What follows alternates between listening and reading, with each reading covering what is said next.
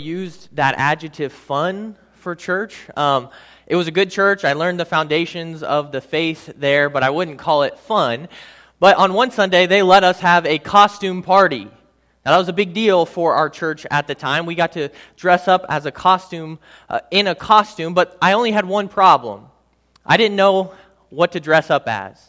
And so back then, we didn't have the Marvel characters, or at least I didn't know about them. I didn't read the comic books. And so I would probably today dress up as Captain America, but that wasn't an option. Thor wasn't an option, still not an option because I don't have his wonderful muscles. And so I couldn't think of what to do. And so I went to my dad. It had to be church appropriate. I couldn't dress in anything scary. And I asked him, I was like, Dad, what should I dress up as? What should I dress up like? And my dad, being clever like he is, he had me dress up something like this. Here's what I looked like. I was the Holy Ghost, or the Holy Spirit. And so I wanted to share that with you, number one, just in case this year you're wondering what should I do for Halloween. Here's an option. And number two, to introduce us to our topic today. Today we are going to be talking about the Holy Spirit. We're continuing our series called This I Believe, where we're talking about some of the foundational truths that we talk about in Christianity. And the topic today we're going to focus on is the Holy Spirit. It comes from our Core 52 book. We still have some of those available, but chapter 37, Core 52, we focus on the topic of the Holy Spirit. And so this, we believe, the Holy Spirit matters. Here at Berlin Christian Church, we believe the Holy Spirit matters. In fact, one of our core values, one of our 7 core values, is that we value the ministry of the Holy Spirit. If you go into our fellowship hall after the service today, you'll see a big sign on the wall that says, we value the ministry of the Holy Spirit. But why? Why do we value the ministry of the Holy Spirit? And before we talk about that, I just want to answer the question, who is God? Because this is foundational for us in understanding the Holy Spirit. Well, who is God? We believe as Christians that God is 3 capital P persons in one being. So the Father is God, the Son is God, and the Holy Spirit is God. 3 in one being. I asked Philip how to sign that. It's just 1, 2, 3, 3 in 1. 1, 2, 3, Father, Son, Holy Spirit in one. That is what we call the Trinity. And so what typically happens for us when we talk about God is that we focus on the first 2 persons of the Trinity. A lot of the time we'll talk about the Father. We typically will pray to the Father. Or a lot of times we'll talk about the Son. We will talk about Jesus. And here at Berlin Christian Church, we are unapologetic. We will talk about Jesus all the time because He is our Savior, He is our Redeemer, and He is our King. But what so often happens as Christians is that we neglect or we even forget about the Holy Spirit. So much so that there's an author, Francis Chan, he wrote a book called The Forgotten God, and it's all about the Holy Spirit because too often we neglect Him. And that's crazy because from the very first page of the Bible, we see that the Spirit is present. If you turn your Bibles to the very first chapter of the Bible, you will see that in Genesis chapter 1, verse 2, the Spirit is present. So you probably know Genesis 1:1, in the beginning God created the heavens and the earth. But then listen to what verse 2 says. Now the earth was formless and empty. Darkness was over the surface of the deep, and the Spirit of God was hovering over the waters. And so from the very beginning, the first page of the Bible, all throughout the Bible, we see that the Holy Spirit is present and moving and working in the plan of God because He is God. The Holy Spirit is God. But why does He matter today? Why does He matter to you? Why does He matter to me? Well, I think the Holy Spirit actually helps us answer 3 foundational questions that I believe most of us, if not every single one of us, ask at some point in our lives. The 3 questions are, 1, am I loved? Am I loved? Number 2, can I change? Can I change? And number 3, do I have a purpose? And I think the Holy Spirit helps us answer every single one of those questions. Let's look at the first question, am I loved? The Holy Spirit answers that question with an emphatic yes. Yes, you are loved. Yes, I am loved by God. And the Holy Spirit, He helps us to know this intellectually, but to also know it deep down in our bones. He helps us to experience the Father's love. If you have your Bibles, go ahead and turn them to Romans chapter 5.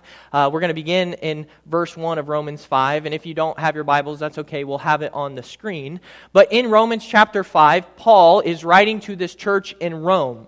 And when he gets to chapter 5, he begins to talk about the implications of the gospel, the benefits of the good news of Jesus Christ, how Jesus has died for our sins and resurrected from the grave. And he's beginning to talk about the benefits that we have now through when we trust in Jesus. And he begins by talking about how we have peace with God. Here's what he says in Romans chapter 5, beginning in verse 1. He says, therefore, since we have been justified through faith, or that's just a fancy way of saying that now we have been declared righteous in God's eyes through trusting in Jesus, we have peace with God through our Lord Jesus Christ, through whom we have gained access by faith into this grace in which we now stand, and we boast in the hope of the glory of God. And so what Paul is saying here is that when we trust in Jesus, we have this amazing change of status. No longer are we God's enemies, but now we are on God's team. We actually have access to a loving Father. Later in Romans chapter 8, verses 14 through 17, Paul will tell us that the Holy Spirit actually confirms to us that we are God's children, and we have access to Him as a loving Father, not a distant, abusive father. Not a father who's always criticizing you. Not a father who's always away on business trips. No, you have access to a loving Father who is present to you at all times. Paul continues to talk about the implications of the gospel in verse 3. And he says, not only do we boast in the hope of the glory of God, but we also glory in our sufferings. That's kind of a weird statement. We glory in our sufferings because we know that suffering produces perseverance. Perseverance, character, and character, hope. And so what Paul is saying here is that there's a grittiness to Christians. That when we trust in Jesus, even our sufferings can be used for good, just like our Savior's was. Our Savior's sufferings were turned from this horrible moment on the cross to be the redemption of all people. And what Paul is reminding us, is telling us, is that our sufferings actually can be used by God to produce good. They produce in us character and perseverance and hope. And then Paul says this in verse 5, and I want you to hold on to this verse for the rest of today. Here's what he says, verse 5, and hope. Hope does not put us to shame because God's love has been poured out into our hearts through the Holy Spirit who has been given to us. This is the first mention of God's love in the book of Romans, and it's going to be a theme that continues throughout. But what Paul wants us to know is that the Holy Spirit helps us to feel God's love, to experience God's love in our hearts. Because as children of God, we no longer have to live in shame any longer. The problem is that we so often stay living in shame. I have way too many friends that I know who try and find love through sexual satisfaction. They go from girl to girl to girl, or guy to guy to guy, to try and feel loved, but they always end up empty. I know other friends who they try and feel loved by just following their feelings. If they just follow their feelings, then at the end of those feelings will be love. But those end up empty as well. My personal way to try and feel loved is to succeed, to do a good job, to be successful, and maybe then I can feel loved, but every single time it comes up empty. Every single one of these coping mechanisms, they end up empty. And rather than living in love, we live in shame. But what the Holy Spirit wants to do for you and for me is to help us internalize God's love, to actually know and feel that God loves us. I love what the pastor and author Dave Ortland says in his new book, Gentle and Lowly. Here's what he says about the Holy Spirit. He says, the Spirit makes the heart of Christ real to us, not just heard, but seen. not just seen, but felt. Not just felt, but enjoyed. The Holy Spirit helps us to feel and enjoy God's love for us. It's like going outside on a sunny day and feeling the sun on our skin. The Holy Spirit wants you to feel and experience God's love for you. And I don't think it's a coincidence that 3 verses later, Paul reminds us, he tells us how we can know for sure that God loves us. Because I think so often in our culture today, we think to ourselves, God couldn't love me. He couldn't love me with my past. He couldn't love me with my shame. He couldn't love me with all the mistakes I've made. But listen to what Paul says only 3 verses later. He says this in verse 8. He says, "But God demonstrates his own love for us in this: while we were still sinners, Christ died for us." The Holy Spirit wants to remind you of that truth over and over and over again until you truly believe it, not just in your head, but also in your heart. The Holy Spirit wants to remind you that you are loved, that you are worthy, that you are valuable. Am I loved? The Holy Spirit emphatically says, yes, you are loved. In my own relationship with Jesus, I don't normally hear an audible voice from God. I don't hear this booming voice from heaven go, "Michael, do this, do that." That's just not the way God works for me, and I don't think he normally works like that for most people. Instead, in my relationship with Jesus, it's more of a nudging. Like this feeling to go talk to this person. This feeling to invite this person over for dinner. This feeling to just pray for someone. But sometimes when I just quiet myself, after I read the scriptures and I pray, I'm quiet. And if I do feel like God is saying anything to me, here's what he said consistently over the years.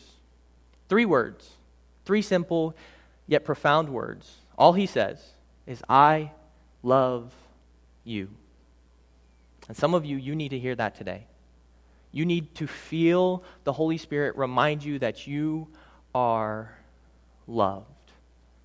When I think about the idea of feeling God's love for us through the Holy Spirit, I'm reminded of my uncle. We have what's called a Hinnon Christmas in our household. And so my dad, he has 4 brothers, and so for our Hinnon Christmases, we would get all together with all the brothers and all of our families, and we would celebrate Christmas together. And this particular year, I think I was only 12 or 13 years old, but we were having Christmas at one uncle's house, who that year, we didn't know if they were going to get a divorce.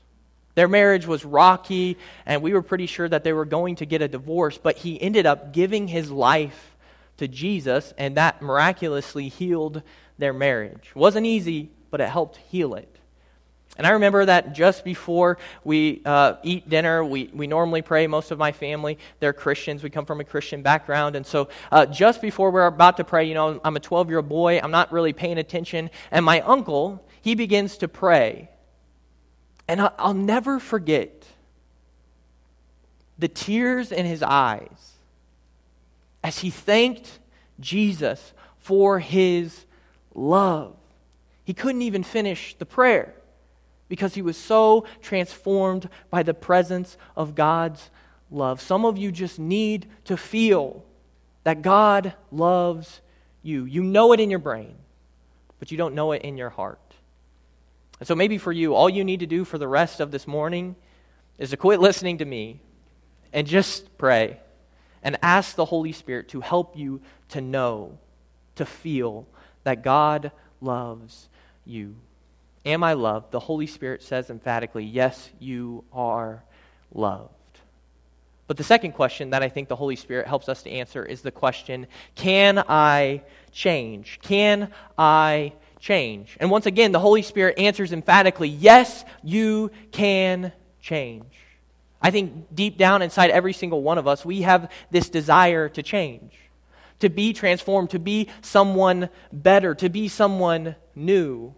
I think that's why as kids we play and we act like we're someone else. For me, when I was playing basketball, I thought I was Kobe Bryant out there. But for some of you, maybe you act like you were a superhero, or maybe a princess, a king, or a queen. But I think that shows that deep down, every single one of us has this desire to change. Even the people who say, you know what? I'm old school. I don't want to change. I'm stuck in my ways. Really? Really? You don't want to change at all? I've been to a lot of funerals in my life, and what I like to do at those funerals is just listen. Listen to the conversations that people are having about the person who's passed away. And normally there's laughter and there's tears. There's things like giving thanks for the life that they had and also grieving the person that they've lost.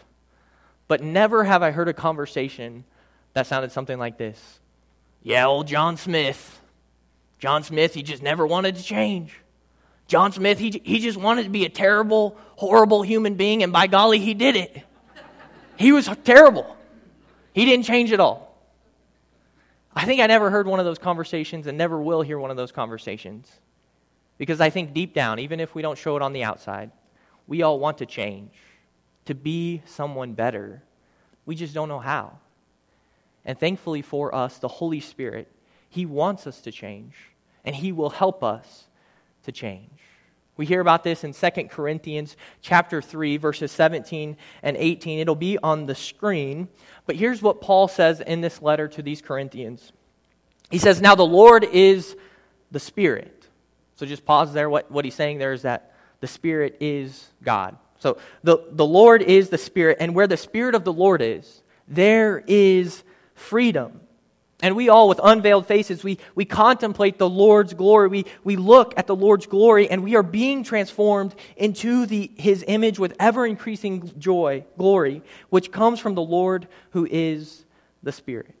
And so what Paul is saying here is that as Christians, we no longer have to see God with a veil in between us. Instead, now we can see God face to face in the person of Jesus.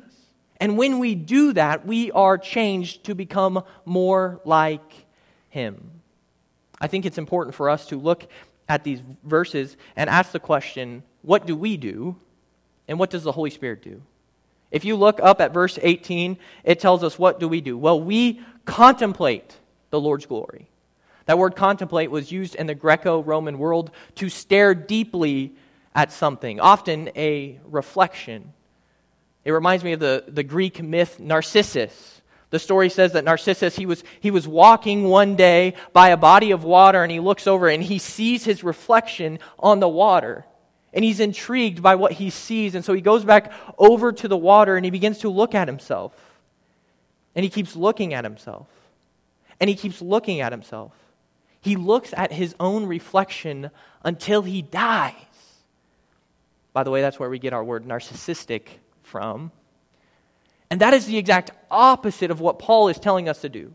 He's not saying, hey, look at your own reflection. He's saying, look at the reflection of God in the person of Jesus. And in a world that is narcissistic like ours and is so self-centered, maybe what we need to do is spend a little less time looking in the mirror and a lot more time looking to Jesus. Our role in transformation is to contemplate, to look at the glory of Jesus. But notice in verse 18, notice what the Holy Spirit does.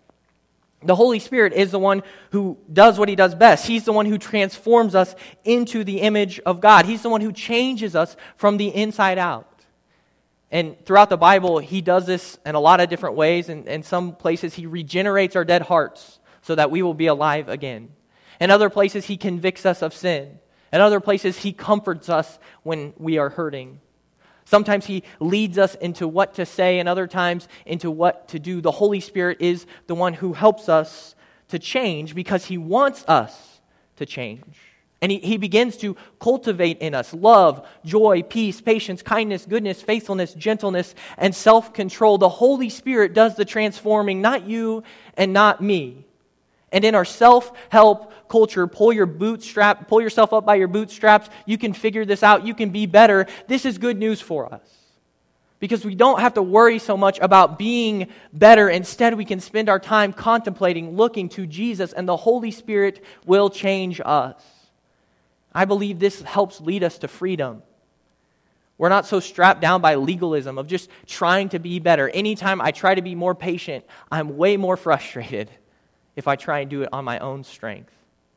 The Holy Spirit, though, He wants to change us, and He will help change us if we give Him permission to, if we continue contemplating on the glory and the goodness of Jesus Christ.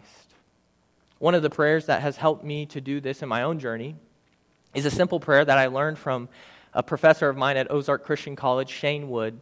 It's a very simple prayer, and here it is. Father, Son, and Holy Spirit, I give you permission to enter into every area of my life.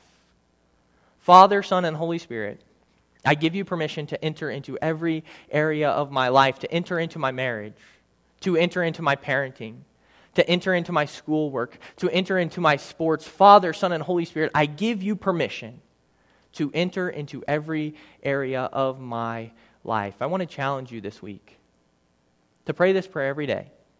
Just to begin praying this prayer and to stop for a minute every day and pray it. And just see by the end of the week what amazing things the Holy Spirit might do in your heart. I truly believe that not only does the Holy Spirit want you to know that you are loved, the Holy Spirit wants to change you and me and help us to become more like Jesus. Am I loved? The Holy Spirit says yes.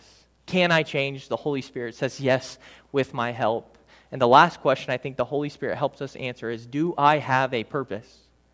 Do I have a purpose? And once again, the Holy Spirit says emphatically, yes, you have a purpose.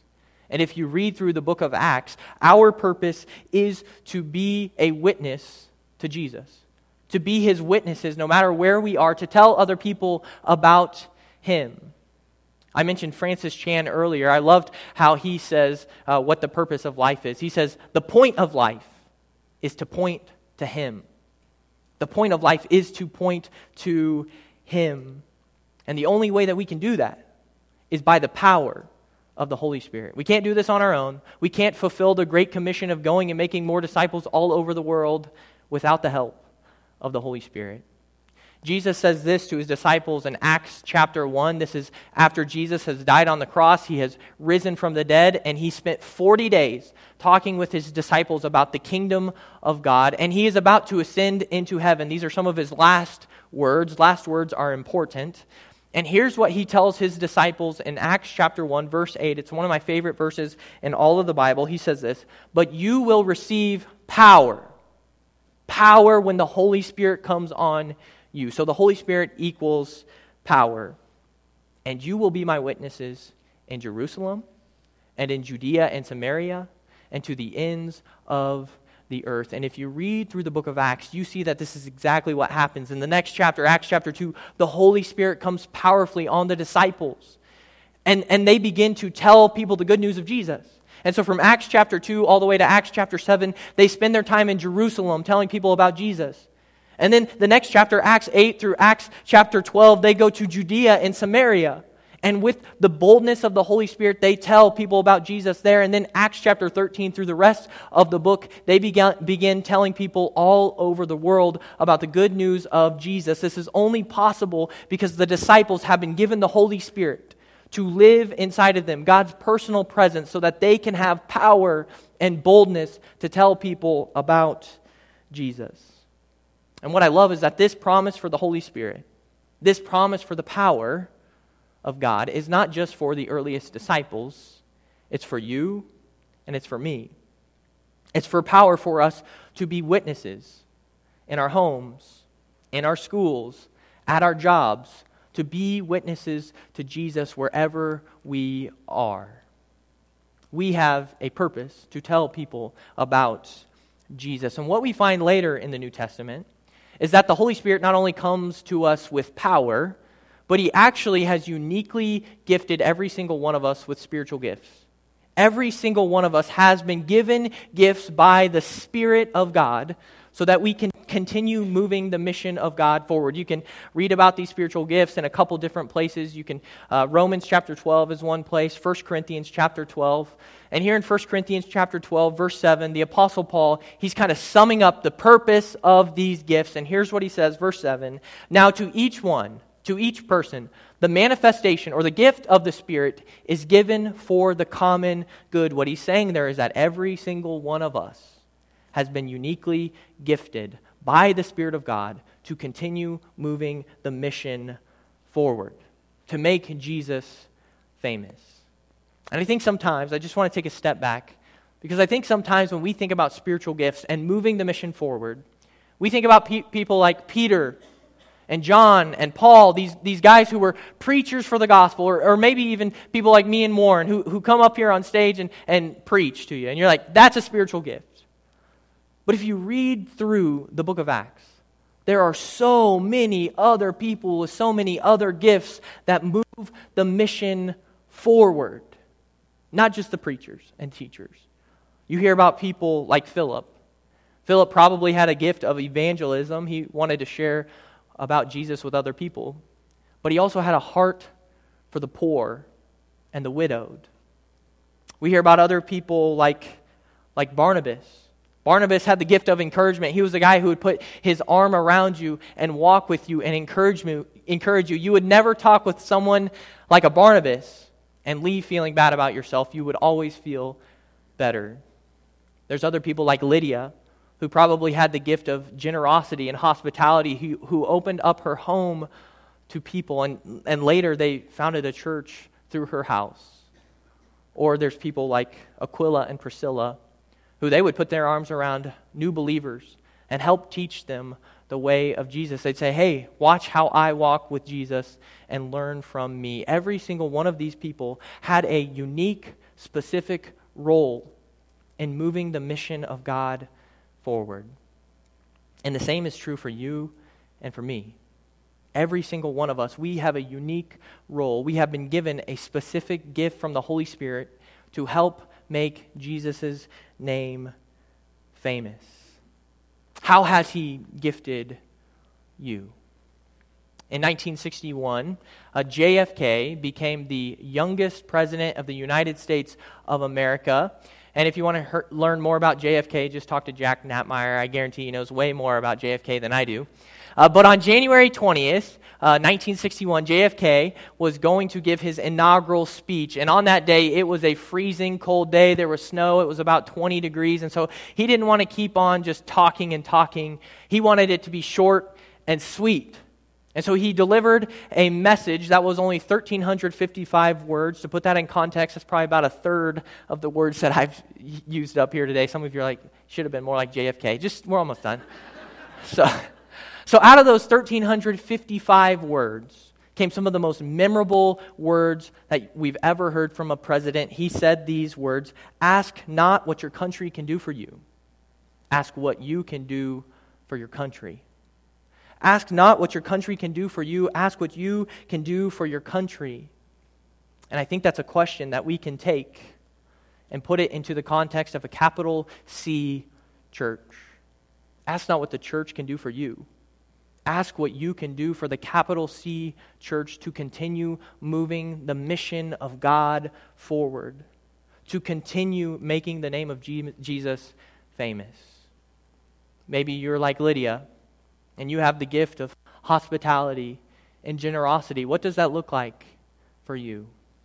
Or maybe you have the gift like Philip. You just have a heart for the poor and the widowed. Maybe that means you go and you mow a widow's lawn. Others of you, you're kind of like Priscilla and Aquila. You have this gift to help people learn about Jesus. And so maybe that means you put your arm around a new believer, whether it's a teenager or an adult or a young kid, and you say, hey, follow me as I follow Christ. Every single one of us has a purpose and has been uniquely gifted by the Holy Spirit to continue moving the mission of God forward. What does that look like for you? I believe the Holy Spirit helps us to answer those three foundational questions. Am I loved? Yes, you are. Can I change? Yes, you are. Do I have a purpose? Yes, you do. And if I could boil down this whole sermon into one sentence, it's this: the Holy Spirit wants to do an amazing work in you and through you. The Holy Spirit wants to do an amazing work in you and through you. He wants to do an amazing work in us and through us. But we have to answer two questions. Will we listen to the Holy Spirit and give Him permission to work through us? Let's pray together. Dear Heavenly Father, we love you, and we thank you so much that you remind us that we are loved, that we do have a purpose, and that we can change. We pray, Holy Spirit, that you would change us from the inside out. And we pray that if there's any of those who have anxiety right now, that you would give them peace. If there's any of us who are fearful, that you would help us to live bold lives for you. We thank you for how you're always moving and working, even in ways that we can't see. So give us eyes to see and ears to hear. Thank you for your Son, Jesus, and that he's the one who makes all of this possible through his sacrifice on the cross. It's in your powerful name, Jesus, we pray. Amen.